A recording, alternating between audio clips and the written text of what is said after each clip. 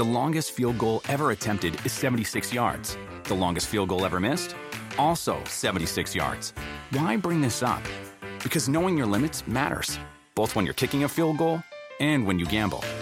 Betting more than you're comfortable with is like trying a 70-yard field goal. It probably won't go well. So set a limit when you gamble and stick to it.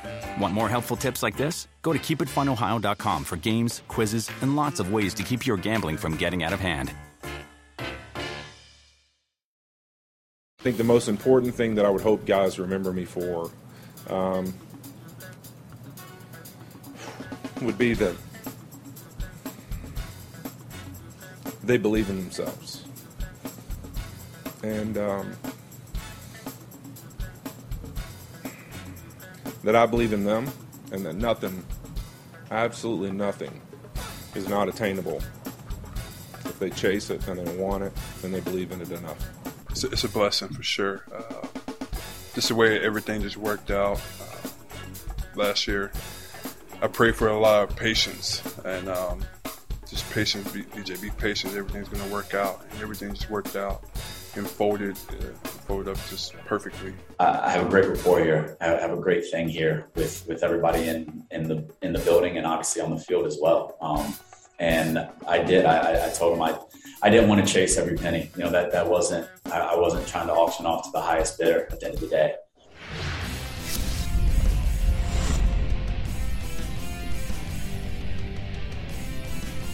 It's a Tuesday edition of PFTPM, day 2 of free agency, and I'm getting a phone call. Sorry, pal, I'll call you back later. That would have been a useful phone call to get 5 minutes ago. Might have been relevant to some of the things we're going to be talking about today, but oh well. Shireen, good afternoon. How's everything going today for you? Good. Congratulations, Mike. You're now officially an author, something that I have on my bucket list to do, so I hope your book Playmakers does well. It's nice to be known as something else that starts with an A. I'll leave it at that. Yeah, thank you. Here it is. Here it is for anybody who hasn't heard yet. And if you haven't, where have you been? I've only been pushing it for the last 6 months. Playmakers out today, wherever you find your books.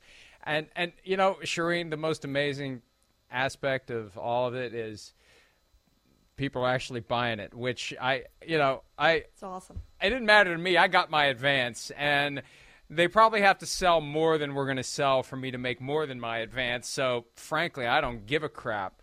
But your competitiveness kicks in, and you want it to sell, and you want it to do well, and you want people to enjoy it. That's why I did it. You want people to have something that they put on their shelf or on their coffee table or wherever else they put a book, and they are happy with the purchase, not asking themselves why in the hell they did what they did.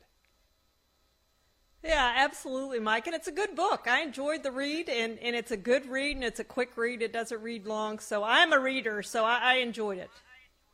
Well, I appreciate that very much. And Playmakers 1 took about 2 decades of craziness in the NFL. The way things have been going lately, Playmakers 2 will be out by 2025 because things really have been nuts. Today was a nutty day in free agency, day 2. Randy Gregory, one of the top available pass rushers, had to deal with the Cowboys, but when it came time to sign it, Randy Gregory didn't like some of the language in there. Specifically, his agent didn't like the language in there, and the Denver Broncos, who need some pass rushers now that the Chargers are beefing up their pass rush, and the Chiefs kept Frank Clark, and the Raiders have Max Crosby. So Randy Gregory joins the Denver Broncos on a 5-year, $70 million deal with $28 million guaranteed. And I don't know how many of the specific details are out there, Shareem. That's what I've been trying to nail down. But there's something about the language of the Cowboys contract that jeopardized Randy Gregory's guaranteed money.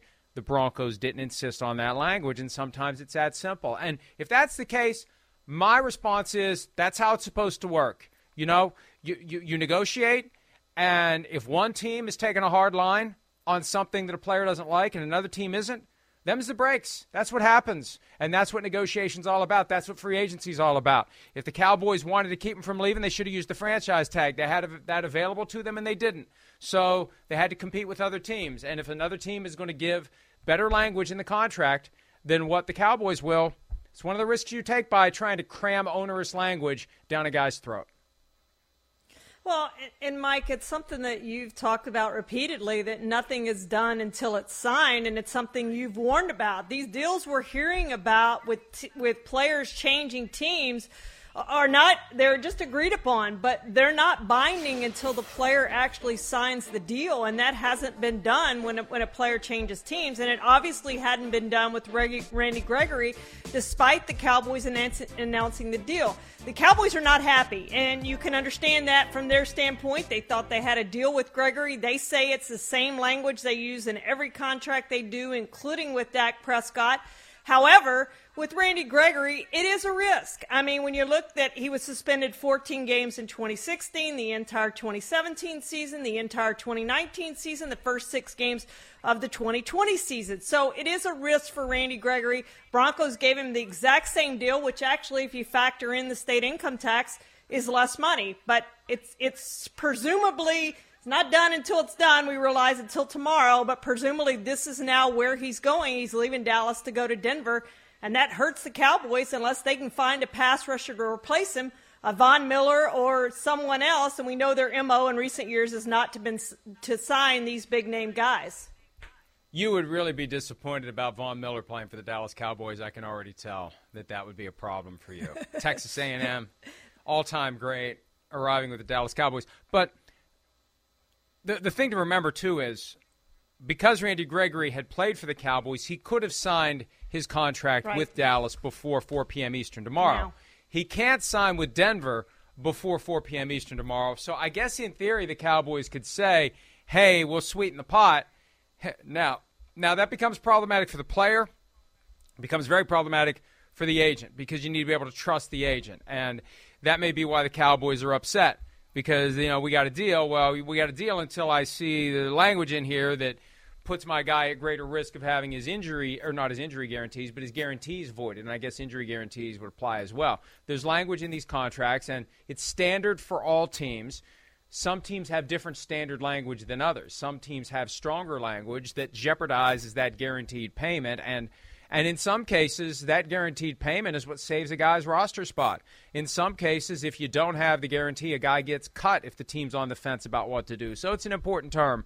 And in theory, the Cowboys or anyone else could try to lure Randy Gregory, but I think that's like a cannon. You can only shoot it one time, and it probably wouldn't be a good idea for Randy Gregory to step away from this deal with the Broncos because it does create a lot of problems. It creates hard feelings. Like you said, the Cowboys have hard feelings. And other than Von Miller, pass rushers aren't easy to find. Von Miller's the only guy out there that you could plug right in and have the confidence he's going to be great.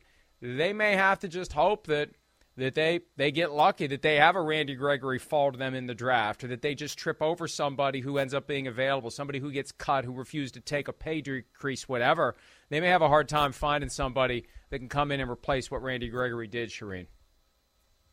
Yeah, no question, Mike. And the last time the Cowboys lost the number 94 to the Broncos, that was DeMarcus Ware. And I would argue that DeMarcus Ware was obviously a more accomplished pass rusher. Surprised he didn't go in the Hall of Fame this year. But he played his last 3 years with the Broncos. He was 32 when he went there. And it had a great end of his career. Obviously won a Super Bowl with Peyton Manning as his quarterback and opposite of Von Miller, and had some really good careers there. Randy Gregory has more upside. He's 29. He's going there. Now, he's never had double-digit sack season. 6 sacks was the most he's had in his career, 2 years, including this past year. So it's not like they're getting DeMarcus Ware, but with the upside and the lack of toll that he's had on his body, Mike, since he entered the NFL, they like the future potential of Randy Gregory, and I could see why. And you're right. The Cowboys are going to have, despite just having the 6 sacks, they're going to have a hard time replacing him unless they do end up with a Von Miller or somebody like that. And they're going to have to dole out a lot of money, obviously, if they're getting Von Miller. And he probably would have to give a hometown discount, which he might be willing to do to come back home. He grew up a Cowboys fan, huge Cowboys fan, and always wanted to go to the Cowboys. So maybe he gives him a hometown discount for a year or two. And one more point about Randy Gregory. It dovetails with Playmakers because one of the essays in the book focuses on the notorious Onterrio Smith Whizzinator fiasco, and I use that as the background for expressing my long-held belief that the NFL should not care about guys smoking marijuana on their own time, away from the season. They got 7 months per year that they are off. Why do you care about whether or not guys are smoking marijuana? And they still adhere to it. Now, they have essentially decriminalized it. You can be fined for it. Only in extreme circumstances are you suspended. Randy Gregory was a small handful of guys who got forgotten about when the new CBA was negotiated 2 years ago, before the world was turned upside down with the pandemic. And whether it was Randy Gregory, Martavis Bryant, Josh Gordon, guys who were already caught up in the 1-year suspension, and then you come back and one false move and you're suspended again indefinitely. That doesn't work anymore. That doesn't apply anymore. You only get suspended under the most extreme and unusual circumstances that basically involve sticking your finger in the eye of the internal rehab process when you are testing positive. But just testing positive now doesn't get you suspended, and that's good. They need to get to the point where they get rid of it altogether, and they don't care if guys are smoking marijuana. It's not a PED. It's legal in more and more jurisdictions all the time. It's a stupid, outdated policy, and Randy Gregory has never done anything wrong. He's just had issues with marijuana, and those issues were in the past, and to his credit, he has done pretty well since he's made his most recent return. Okay. Broncos also had another move. They re-signed linebacker Josie Jewell on a 2-year deal, $11 million with $6 million guaranteed. And, the big one's coming tomorrow when Russell Wilson eventually becomes a member of the Denver Broncos. But I got to give this team credit. They haven't done anything since winning Super Bowl 50, and they really are doing everything they can to make themselves relevant, competitive, and contenders in a very difficult division, in a very difficult conference, Shireen. I really like what they've done. Obviously, the biggest one is getting Russell Wilson in the trade, but defensive tackle DJ Jones yesterday, and Randy Gregory's going to team now with Bradley Chubb if he can stay healthy. But between Jones, Jewell, and Gregory, that's 3 contracts for $111 million. So they feel like they've shored up that defense. They've still got some work to do. They need a right tackle. They need a slot cornerback. They need a safety. They need a tight end. They need a number 2 quarterback. So they still have some work to do, but I really like the progress this team has made since last season. Most importantly, as you said, Mike, it's getting the quarterback. It's knowing you can win with that guy under center, and the Broncos believe, because Russell Wilson's done it. He won a Super Bowl in Seattle and got the Seahawks back to a Super Bowl they should have won. They know they can win with him, and that's the first time they can say that since Peyton Manning was under center for him. Yeah, and it's going to be very, very competitive top to bottom in the AFC in 2022. And the reality is injuries will be the major factor. We do this every year. We get so caught up in what could be and what will be and what may be when the season comes around. But injuries will change everything, and that's how some of these teams will fall off. But there are going to be plenty of good teams going into the coming season. Somebody is going to be significantly enhanced at the quarterback position by the acquisition of Deshaun Watson. Watson is meeting with the Falcons on Wednesday after meeting with the Panthers and the Saints on Monday and the Browns on Tuesday. Everybody in the NFC South wants Deshaun Watson. The Buccaneers were interested in him before Tom Brady unretired, and frankly, one of the reasons Brady came back when he did may have been, if I'm ever going to get back on this Buccaneers train, I better do it now before they go out and make a move like Deshaun Watson. But the Falcons' interest is stunning to me because how in the world do you absorb Deshaun Watson and unload Matt Ryan unless they're going to delay this transaction on both sides until after June 1? And remember, that was the Julio Jones play last year, setting up the trade of him after June 1 to manage the cap hit.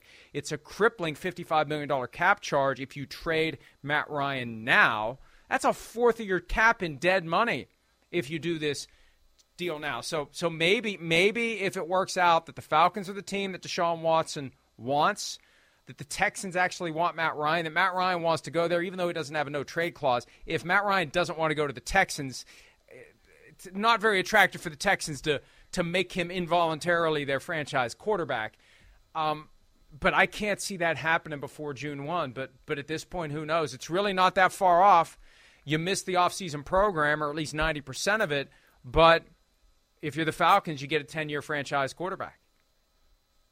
Well, and Mike, I looked at this and my first thought was, this is the Falcons trying to drive up the price for the for the Carolina Panthers or the New Orleans Saints, whichever team ultimately ends up trading for him if that is to happen. But anyway, driving up the price because I realize he's from Georgia. I realize he's a former Falcons ball boy. I realize that Arthur Blank likes him, the owner of the Falcons. I realize all that. But you look everywhere else, it makes no sense. As you said, because of what Matt Ryan is making, how much of that salary cap he's tying up. And frankly, if you look at their receiving core, what makes you, if you're Deshaun Watson, want to go there? They just lost Russell Gage. We know Calvin Ridley's suspended for the year. There is no receiver on that roster I would want to play with. You've got Kyle Pitts, and that's it. So if I'm Deshaun Watson, I look at this team and I go, what? Why? Other than the chance to go home, and I'm not sure that's enough. And from Watson's perspective, the more teams that are interested, maybe the better deal he gets walking through the door, although it may be a little bit much for him to presume that he's going to get some giant new contract when he's played one season under the giant contract he got in September of 2020 from the Houston Texans. But you need to be careful if you're Watson because, look, I think the progression goes like this. All the interested teams declare themselves. Watson meets with the ones he's at least marginally interested in. Then Watson makes his final list of teams for which he would waive his no-trade clause. Then the Texans basically have an auction for the contract from among the teams that Watson will play for. But if there's too many teams on that list and the bidding keeps going up and up and up, Watson's eventually got to go play for a team that has given up a crap load of stuff to get him. Yep. If you're Watson, I know there's a certain amount of your ego that gets satisfied by saying, hey, they gave up 5 first-round picks for me. But when you get there, you're like, well, we need to make this team better. How do we make it better? Well, we need some first-round picks. Oh, they gave up 5 to get me. So there's a sweet spot that you want to find there. And I just think that the Falcons seem like such a long shot, and it will put extra pressure on the Saints and Panthers. I think he just needs to pick one of those two teams, Saints or Panthers, and then another team that's not in the NFC South. Have 2 teams that he'll waive his no-trade clause for, and let those 2 teams figure out who's going to give the Texans what they want. The Browns are in it, too, as we mentioned. Maybe it's Cleveland. And I assume Cleveland is serious about this, Shireen, because you've already pissed off Baker Mayfield, and I don't think that's a good idea if you're the Cleveland Browns. And if you don't get Deshaun Watson, you better have another plan that involves Baker Mayfield not being your quarterback because he comes and has a great year for you in 2022. He may refuse to sign a long-term contract just because you put him through this sense that he had to sit and wonder whether or not he's going to get thrown overboard by the Cleveland Browns. Yeah, and Mary Kay Cabot of the Cleveland Plain Dealer just put something out to that effect, that if they don't end up with Deshaun Watson, Baker may be so mad that he doesn't want to play with them, and maybe you have to do something with Baker and move on. So you better have a plan B there if you don't end up with Deshaun Watson on what you're going to do. Baker Mayfield seems so fragile to me after what happened with the Odell Beckham stuff late last season, and we remember the game, I think it was the Lions game maybe, when he didn't go shake hands at midfield after the game because he was bad. I mean, there's just so many things that don't seem – it just seems like he's fragile a little bit. And so, I would worry if I'm the Browns if I don't get Deshaun Watson about what my future is at quarterback. Is Baker Mayfield going to be okay if you bring him back? He's not going to have a choice probably but to play, but – I do worry about that if I'm the Browns ownership, thinking about what's my future if I don't get Deshaun Watson. I've said before, Shireen, that we see and hear enough from Baker Mayfield publicly to come to the reasonable conclusion that behind the scenes he is a major pain in the ass for the Browns. And the fact that they're considering Deshaun Watson would tend to corroborate that, because if they really like this guy and if he wasn't a major pain in their ass, then they'd work with him one more year. They'd see what he can do in 2022. They'd let him get healthy. They'd try to nurture him, and they'd try to build around him and hope it all works out.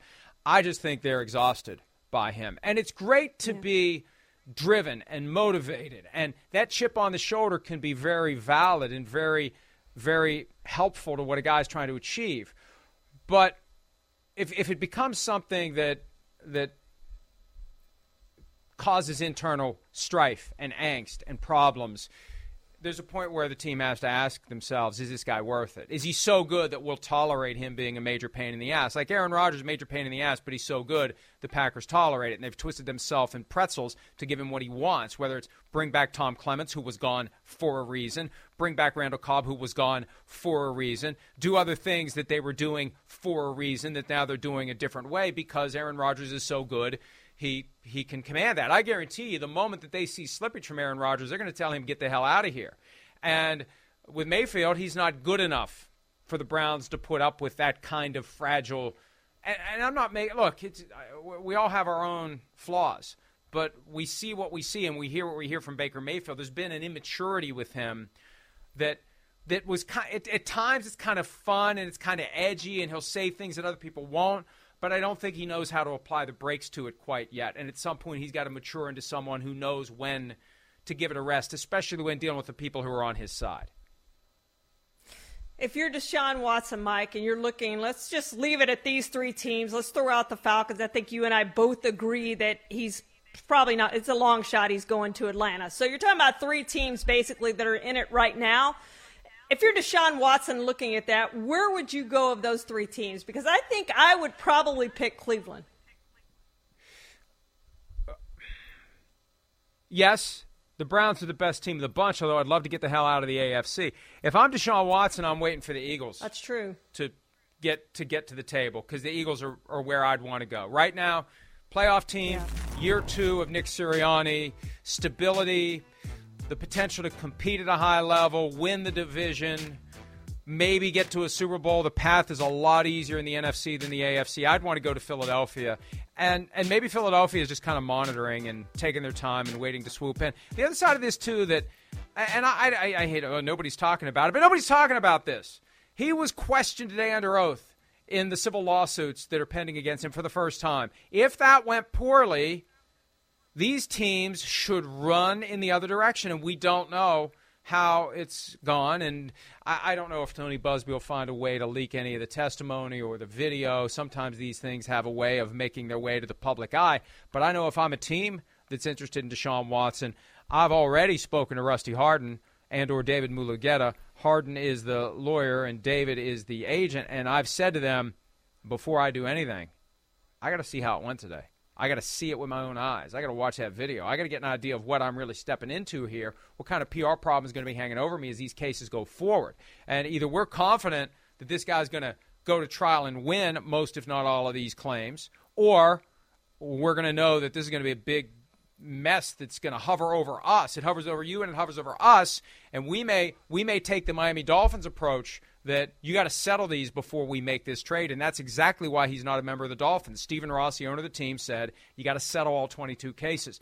If today's depositions went poorly, some of that $35 million that Deshaun Watson's making this year is going to go into the settlement fund and make this case go away, because I don't want that dragging down my franchise if this litigation is going to continue to be problematic for Deshaun Watson, Shireen. Oh, absolutely, Mike. I'm with you there. They've got to see how this went before they fully commit to Deshaun Watson.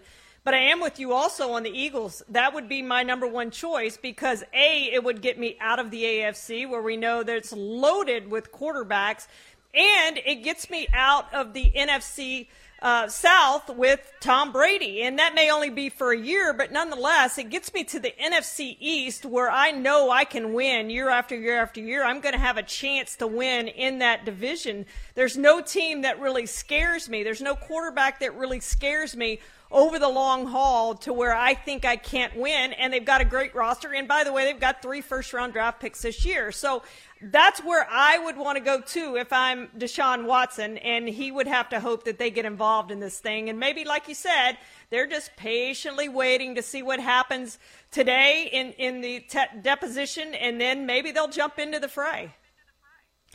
The Tampa Bay Buccaneers could use a couple of interior offensive linemen following the retirement of Ali Marpet and the decision of Alex Kappa to jump to the Cincinnati Bengals.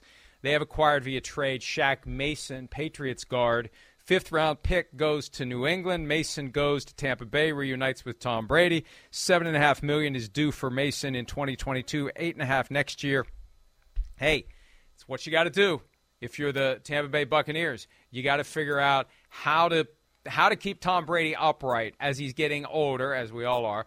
But for Tom Brady, especially out there on a football field, literally being chased by guys half his age, you better protect Tom Brady. So smart move by the Buccaneers to make a move to address the retirement of Marpet and the decision of Kappa to take off. This is one of my absolute favorite moves that's been made this offseason, Mike, because Tom Brady called Alex Kappa and said, hey, would you think about reneging on the Bengals and coming back our way? And he said, no, I'm committed to the Bengals. I agreed to a contract with them, so he's staying with the Bengals. So they had to replace, and he was involved. Tom Brady was directly involved in this personnel decision with the Bucs. And I think when quarterbacks talk about being involved in personnel decisions, this is it right here. This is Tom Brady getting involved and say, look, I won 2 Super Bowls with Shaq Mason. I want this guy on my roster. I want this guy on my team blocking for me. And to me, it's an upgrade. I think they upgraded at this position, and I never saw the Bucs being able to maybe take a step forward based on what their salary cap situation was. I think this is a step forward for them. Well, and it's something they definitely needed to do. And, you're right. Tom Brady, if he's there, he's basically in charge. He's the guy. That's how it goes. And the Buccaneers want that. They'd rather have Tom Brady there telling them what to do than Tom Brady not there, not telling them what to do. The Buccaneers also have picked up another receiver, Russell Gage. He is expected to sign with Tampa Bay. He had back-to-back 700-plus yard receiving seasons in Atlanta. The deal is $10 million per year over 3 years with $20 million guaranteed. And, not that long ago, the Buccaneers had an embarrassment of riches at receiver. But Antonio Brown, gone. Chris Godwin staying under the franchise tag, even though he's rehabbing a torn ACL. He had surgery in January on an ACL tear suffered in Week 15. You've got some guys that you don't really know what they're going to be. Tyler Johnson, who was pretty good as a rookie, he came in overweight and out of shape in 2021. He wasn't quite the same guy. There was the rookie in 2021 whose name escapes me. I'm not even going to try to remember who it is on the fly. You got Scotty Miller on that depth chart. So Gage is an acknowledgement that they need to do some work. They need to work on that receiving core with Brady there, and they're willing to do it. So, last year was all about bringing everyone back. Jalen Darden, by the way, I knew it would finally come to me. Last year was about bringing everyone back. I think this year is about strategically upgrading where you need to. Antonio Brown gone, we need to upgrade. Kappa and Marpet gone, we need to upgrade. And sometimes it's good to have, that fresh approach. When you bring everybody back who had climbed the mountain the year before, maybe it's hard to get everybody on the same page to climb the mountain again. Well, and I like what the Bucs have done so far. I mean, this is a team, a few days ago we're thinking, gosh, they need a quarterback. They're going to lose all these guys. Maybe they win that division depending on who they get at quarterback. And now you're looking at them and going, you know what? They're the best team in the NFC right now. I like their chances to win the Super Bowl depending on what happens with Devontae Adams and depending on what happens with the Packers trying to upgrade their roster. But right now, if I'm going to pick an NFC team, I love the Bucs' chances. To me, it's the Bucs and Packers and maybe the Rams, depending on what they do. But history tells us that teams don't repeat. Hasn't happened since the Patriots in the early 2000s. So I really like these Buccaneers' chances to win another Super Bowl, second in 3 years.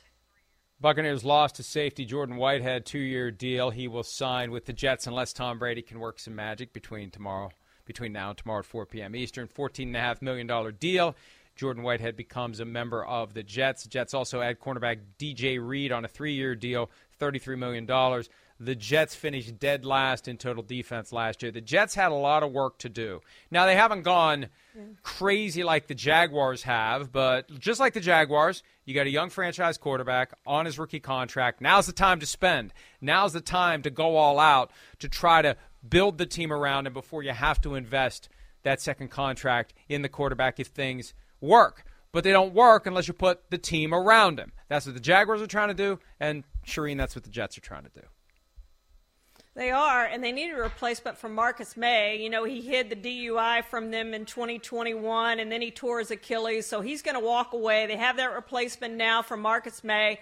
And I like some of the moves that they've made. You know, it's hard, Mike, at this time of year when you see teams filling in some holes and you think, okay, this team did good and this team did good. And reality tells us that a lot of these guys aren't going to pan out, whether they're just not any good with their new team or whether they're injury prone and don't fulfill the contract because of injuries. So, but I like the moves they make on paper. We'll see if that can lead to more wins this year.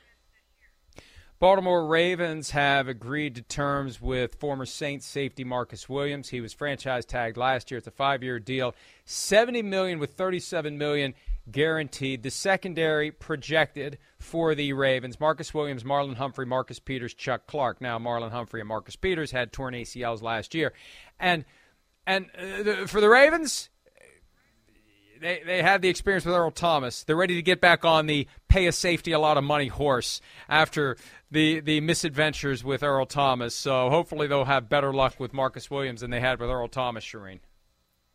Yeah, Eric Weddle, they signed him in 2016 and had better luck with him than they did signing Earl Thomas in 2019. So they hope he's more Eric Weddle than he is Earl Thomas.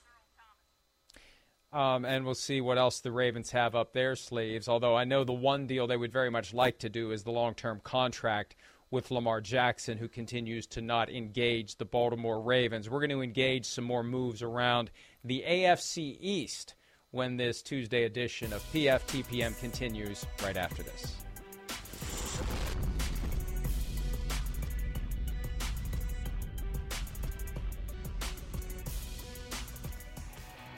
The longest field goal ever attempted is 76 yards. The longest field goal ever missed?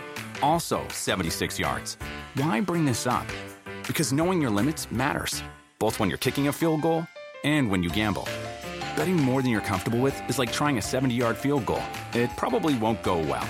So set a limit when you gamble and stick to it. Want more helpful tips like this? Go to keepitfunohio.com for games, quizzes, and lots of ways to keep your gambling from getting out of hand. All right, James White sticking around with the New England Patriots, 2 years, $5 million. He only played in 3 games in 2021 due to a hip injury, and really that's not much money for a running back, but the running backs don't make much money as it is. Speaking of running backs, well, before that, let's react, Shireen. James White, I mean, he's a guy who could have been the MVP of Super Bowl 51. He's been with the Patriots a long time. The Patriots never let any of their running backs become stars because it's like every game they have a different plan for who's going to be getting the ball. Is it going to be runs? Is it going to be catches? Or are they just going to do nothing but stand there and block for the passing game? But you still have to have guys that you trust, and I think that's the key. With Bill Belichick, it's guys you can trust, primarily guys you can trust to hold on to the football. Hey, you know who else trusted him, Mike, is the Raiders. They were after him, of course, and you can expect that, especially those offensive players of the Patriots that become available, that the Raiders are going to have some interest with Josh McDaniels there now. But he decided to stay where he's familiar, and that's what he said, that he when the Patriots wanted him back, he was going back, 4-time captain of that team. But he did turn 30 years old, Mike, so it's good that they have 2 other running backs they can rely on. They've always had that kind of running back by committee there, and I think that'll continue, and he's a big part of that. The Buffalo Bills have added J.D. McKissick, who was pretty good last year in Washington. He was a guy who had his moments in Seattle early in his career.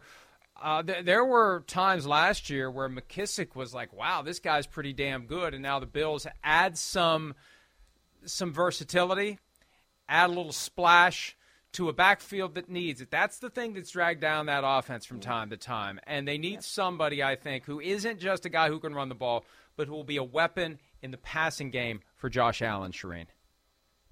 Completely agree with you, Mike. And when you start looking at the Bills' rushing statistics from last season, Josh Allen was their second leading rusher. They just need more versatility at that position. And I think adding him along with Devin Singletary, along with Zach Moss, I think that helps them become a better running team and, as you said, a better third down team with an option out of the backfield in J.D. McKissick.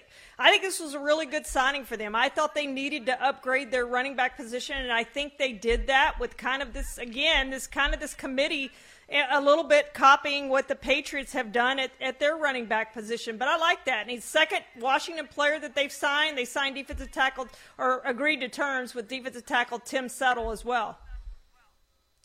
The Miami Dolphins continue to make moves. Offensive lineman Connor Williams agrees to a 2-year deal, $14 million, $7.5 million in guaranteed money. And I like what the Dolphins are doing. It's very surgical, deliberate, and I still really like. And I know to and on, this isn't aimed at just getting you riled up at dinner time, but I really like Teddy Bridgewater running the Kyle Shanahan offense as modified by Mike McDaniel in Miami. I like the fact that he'll be available in the event Tua gets injured, and I have a feeling if he plays, he's going to be pretty good, and I love the fact that he's going back home. So Miami trying to do what they can to parlay 2 straight winning seasons, but not playoff seasons, into a team that can be a perennial contender. Not easy to do in that division, but they're giving it their best shot, Shireen. Well, Cowboys fans are upset that Randy Gregory's not coming back, especially after agreeing to terms. They are happy to be rid of Connor Williams. He was the most penalized lineman in the NFL last season. He had 15 penalties, 13 holds. But you know what? The good thing about Connor Williams, he was benched last year, but he only gave up 1 sack. But the good thing about him, Mike, he played that left guard spot, but he can also play tackle. He played tackle at the University of Texas. That might be his better spot, despite what they call short arms. But he is versatile. You can plug him in anywhere at center, and I think you're going to be okay. He's an upgrade for that Dolphins offensive line. Yeah, I don't know how big he is. That's a pretty big body bag for Connor Williams that you're trying to stuff him into. But you never know when. See, that's the thing. I almost said the word. I'm a real jerk all the time, so you expect it. With Shireen, you never quite know when she's going to come flying in off the top rope with a sharpened elbow to just jam into somebody and send them into the great beyond. Connor Williams, sorry, you had a good run, but you've been ended by Connor Williams. Let's go, or by Shireen Williams. Connor, no relation, I assume, obviously. So let's go ahead and take a break here. When we return, good news. Aaron Rodgers finally has signed his new contract. We'll take a look inside of that. Plus a little stuff about Tom Brady that's worth considering as he returns to the NFL after a short-lived retirement. We'll do that next here on PFTPM. Shireenisms. News on the headline. I sound like Sims now, right? There's a lot of talk here, Mike, and it's the news on the headline. News on the headlines. Sound like Sims now, right? It's headlines in the news here everywhere. Shireenisms. Body bags galore on this Tuesday edition of PFTPM. And, Sims has really developed this skill of creating a word that at first blush is not a word, but I like it. He accidentally trips into a word, a high-level, rarely used word. So It's a skill. It's an art. It's special, and I look forward to it every morning. All right, we had been looking forward for 6 mornings to Aaron Rodgers signing his contract extension. I kind of thought maybe he'd retire once Tom Brady came back because now he could be the headliner for Hall of Fame weekend, and I say that only half jokingly.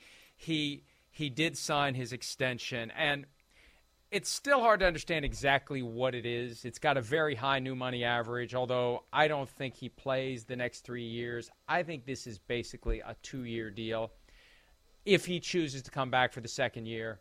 And, there would be cap consequences, obviously, if he doesn't. But this isn't a 5-year deal. The 2 years on the back end are dummy years. And I actually think they went back and reworked the numbers on the back end to make the initial report from NFL media incorrect, that it was a 4-year, $200 million extension. And that worked out to $50 million a year. He's getting $150 million over 3 years when he was supposed to get $26 million this year. So it really is a significant increase if he stays all 3 years.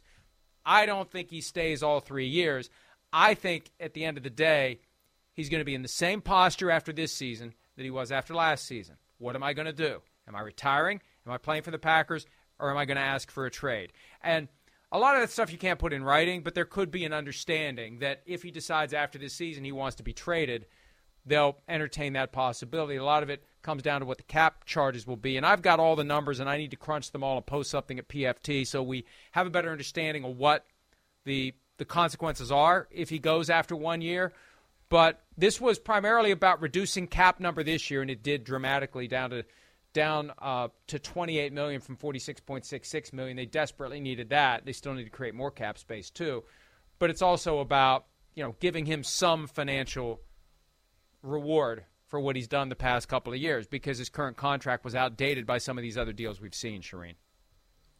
Yeah, this gets them really close, Mike. They were at $21.2 million over the salary cap before this deal became official. So the $18 million that they pick up, roughly, will get them really close to that salary cap number. So they're doing some work here. I agree with you. I don't know if he has 3 years left in him. I mean, 38 years old. He certainly hasn't slowed down. We've seen the back-to-back MVPs. But what if this team doesn't win a Super Bowl this year? I mean, they won 13 games over the last 3 seasons, the first team ever to do that and not go to a Super Bowl. What if they don't do it this year? I think that led Russell Wilson to wanting out of Seattle, just thinking, I can't win here. 3-5 in the postseason since they went to their back-to-back Super Bowls, won one, should have won the other against Tom Brady's Patriots at the time. But, I think that led Russell Wilson out. So what if the Packers go win 13 again this year and don't get to the Super Bowl again? That, to me, would be something that might prompt Aaron Rodgers to say, you know what, 4 years now, we've been one of the best teams in the NFC, if not the best team in the NFC in the regular season, and we can't get it done in the postseason. Maybe it's time to go try it somewhere else with another team. So I could definitely see that happening if they can't do what they haven't done over the last 3 years. I still think his fear is he goes to another team and the same thing happens with that other team. So the narrative becomes he's the reason why the Packers were never able to punch it in. Because, look, he is a different player in the postseason than he is in the regular season. Now, back in 2010, he took a team that was the 6th seed at a time when there were only 6 per conference, and they went on the road and they won and they won and they won, and they got to the Super Bowl and beat the Steelers. But 4 times he was the regular season MVP, no Super Bowl appearance. 3 times his team was the 1 seed, no Super Bowl appearance in any of those 3 occasions. I think he was the MVP each of the 3 times that the Packers were the 1 seed. So if he goes somewhere else and is the 1 seed in the MVP and they don't get to the Super Bowl, it's all about him. I also think that as he gets older, he becomes less inclined to start over somewhere else. I think at his core, he really doesn't want to go through that kind of change and get to know new people and new personalities and new this and new that. I don't think he's up for that. I think that he leveraged the threat of leaving to get them to do what he wanted them to do in many different ways in Green Bay. But I think at the end of the day, retirement is all he would do if he doesn't want to play for the Packers anymore. I don't think he has it in him to go play for another team, and I think he resolved that once and for all this year when he decided to return to the Green Bay Packers. Tom Brady decides to return to the Tampa Bay Buccaneers. His father, Tom Brady Sr., who shouted down the retirement reports from ESPN that emerged that Saturday in late January, just before Brady actually did retire. Here is Tom Brady Sr. on the Greeny podcast talking about Tom Jr.'s retirement and unretirement. They were announcing his retirement before he even retired. And at some time, the media made the news. He was not ready to make any decision and didn't make any decision, but Schefter and Darlington stated it as fact. And, he hadn't made any decision on that. So lo and behold, after he had time to reflect with his family and, what gives him the greatest joy in his life, and they all agreed that this is the path forward that works best for the Brady family. So he just came out and as happy as could be. Yeah, and look, I really don't think that he was strong-armed into retiring because ESPN reported that he was retiring.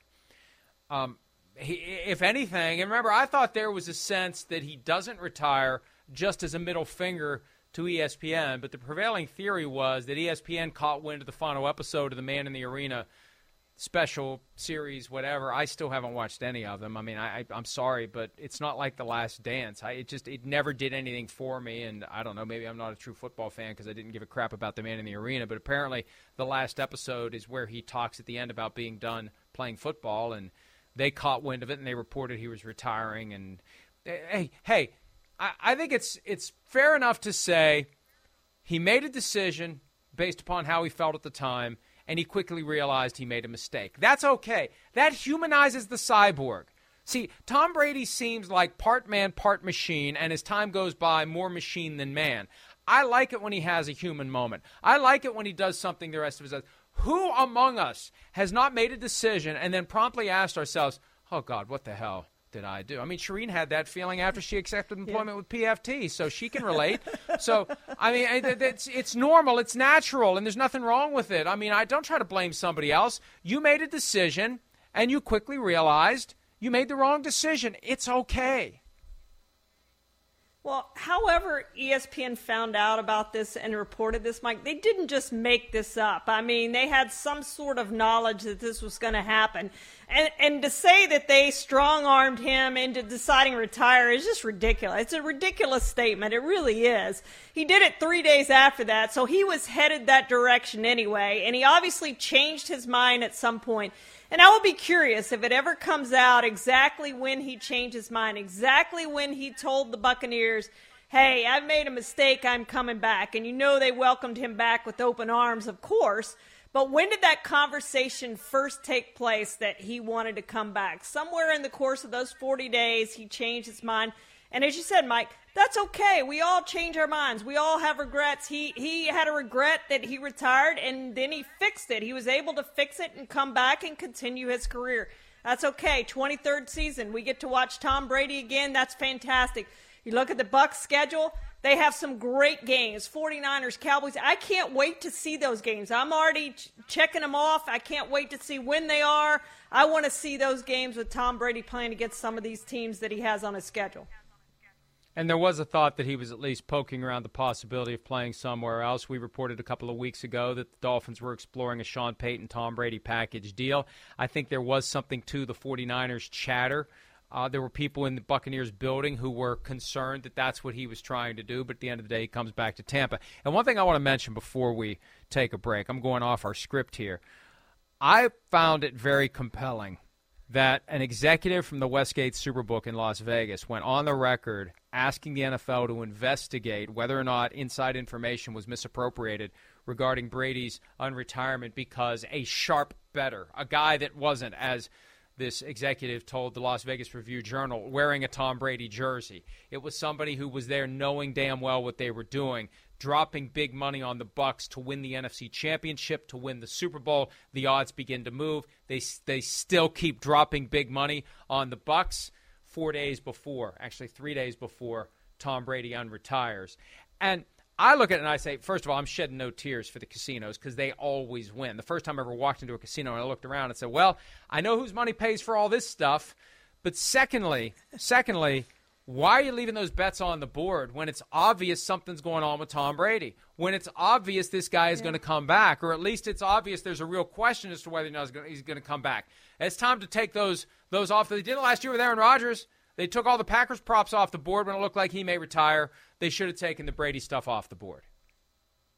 Well, yeah, that's on them, Mike. And it's obvious that he had conversation with the Bucs days before he announced that he was coming back. So there are people in the Bucs organization and probably other people elsewhere who knew that Tom Brady was coming back. Now, they kept it quiet, but there were a handful of people at least who knew that Tom Brady was coming back. And what happened here is somebody knew who wasn't connected to the sports book. If they had known, they would have either moved the odds or ripped the odds off the board. They're supposed to know. That's part of what they do. And so shame on them for not following the news a little more carefully, paying attention to people like us. I was convinced he was coming back. Now, I got the wrong team. I freely admit that. But I was convinced the guy was coming back. And so you've got the resources, you've got the incentive to have your finger on the pulse of exactly what in the hell's going on. And once he's saying things like he was saying, you've got incentive if you're a sports book to find out exactly what's going on and pull those bets down if you need to. So I've got no sympathy for the Westgate Superbook if they get burned on this. Hell, there's no reason to believe with certainty they are going to get burned on it. First, the Buccaneers have to win the conference championship and the Super Bowl. And by the time it's all said and done, they still may make money off of the bets that people make on the other teams. So, but I mention this because, and this is one of the themes, one of the warnings to the NFL and playmakers. There's all sorts of inside information that the NFL needs to figure out how to properly secure. Material non-public information is what they call it in the corporate world that can affect the price of stocks. And there are regulations and restrictions on insider trading. The NFL needs to come up with a system to ensure that that information is not used by people who would then sell it to individuals who would make bets accordingly, or to sports books who would adjust their odds accordingly or pull bets down.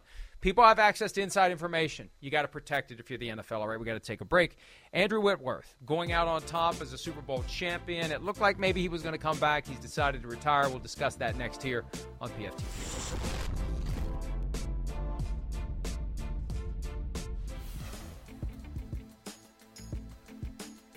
There's Andrew Whitworth's post on social media. My chapter may have closed on the field, but my story is unfinished. Can't wait for the next one. Thank you to everyone who has been part of my journey. Played for the Bengals, jumped to the Rams, beat the Bengals in Super Bowl 56, gets to retire with a championship. That's rare territory. You can't line things up. It's hard to do. Jerome Bettis, John Elway, Peyton Manning, not many guys get to win that Super Bowl and walk off into the sunset. Andrew Whitworth does it. A great career.